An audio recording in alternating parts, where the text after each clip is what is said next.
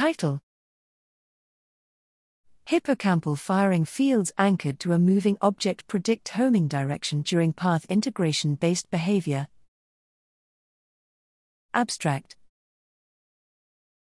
Homing based on path integration, HPI, is a form of navigation in which an animal uses self-motion cues to keep track of its position and return to a starting point.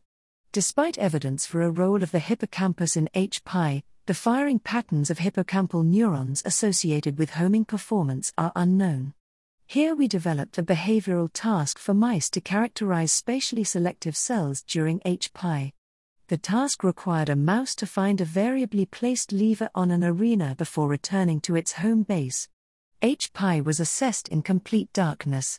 Recordings from CA1 pyramidal neurons in mice showed that several firing fields were anchored to the lever position.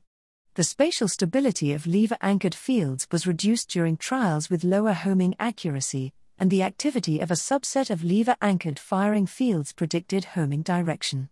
These results demonstrate how neurons with object-anchored firing fields contribute to navigation.